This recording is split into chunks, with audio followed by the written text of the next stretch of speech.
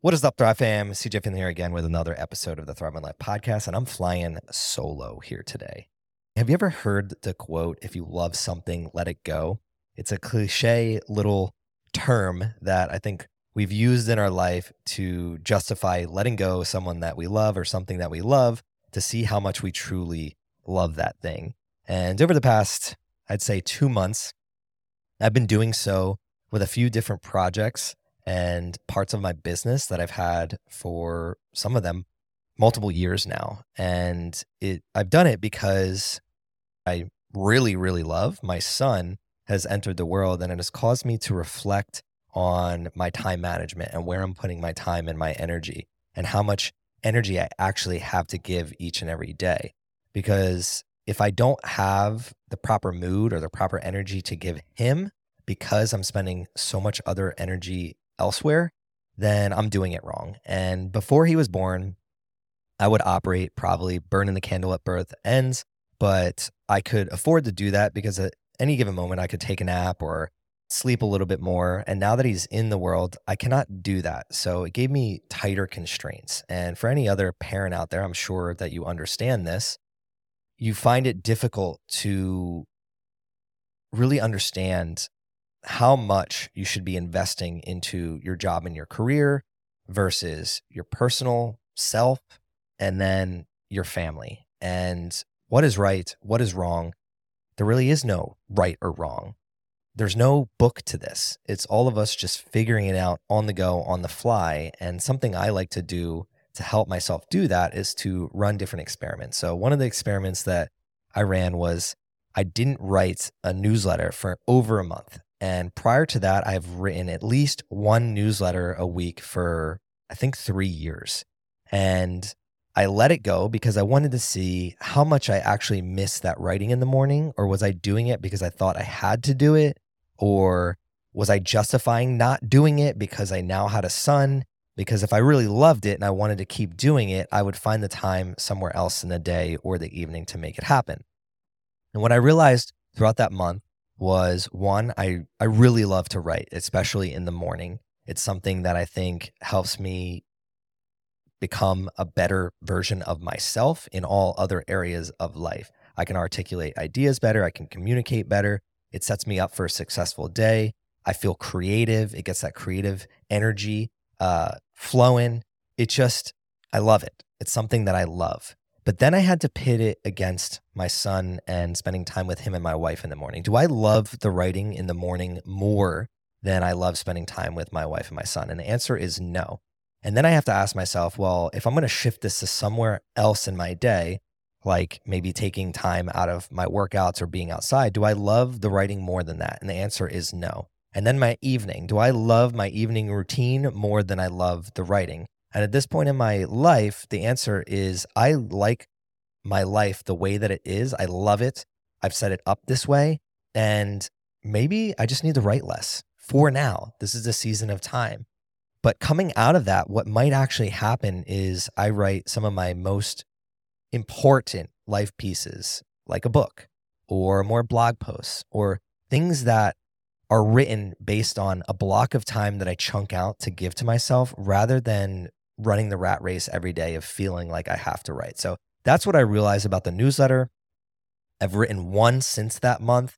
I'm probably going to end up writing at least one a week moving forward. I haven't in a week after that month. So to make that more clear, I went a month, I wrote a newsletter, and then I went another entire week without writing one because I wanted to find the cadence that I feel sits right with me in my life right now. And it's been about probably 10 days right now, and I'm starting to feel the urge to write again. So I think it's going to be once a week, and I'm just going to combine more energy into that one instance.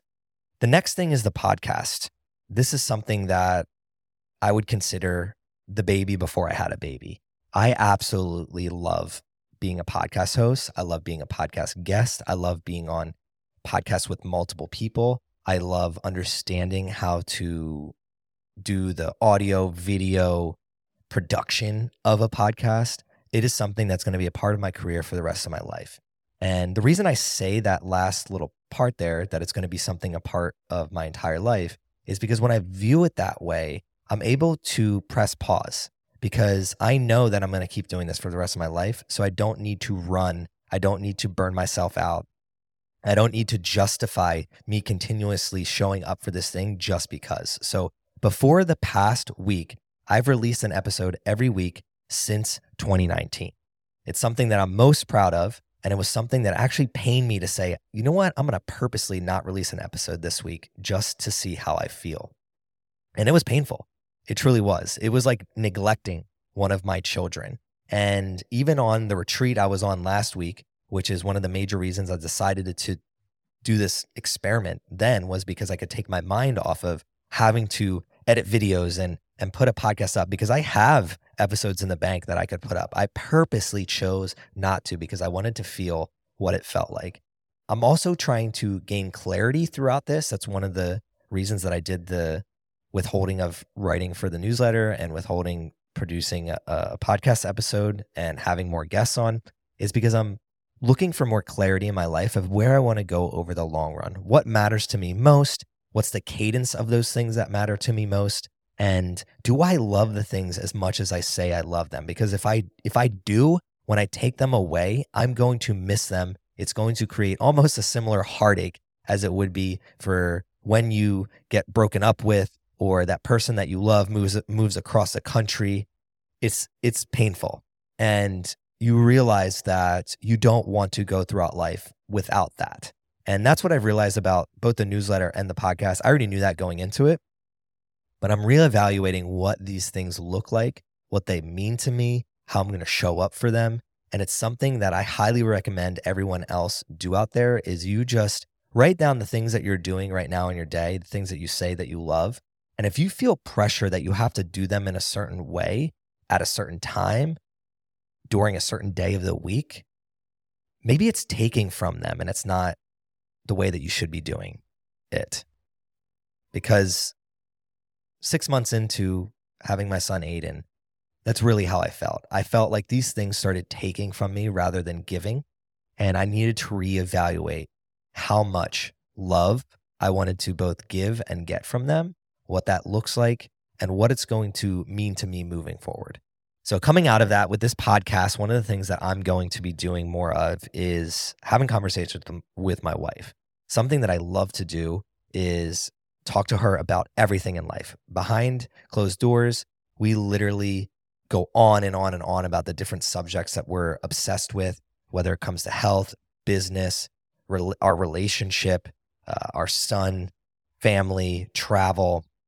There's so much that we talk about on a daily basis, and I'd love to bring more of that here to the podcast so that we can connect and converse with other people. So another thing I think I'm going to work on is adding maybe a couch into my studio so that her and I could interview other guests and we can make it a 3 or 4 person episode.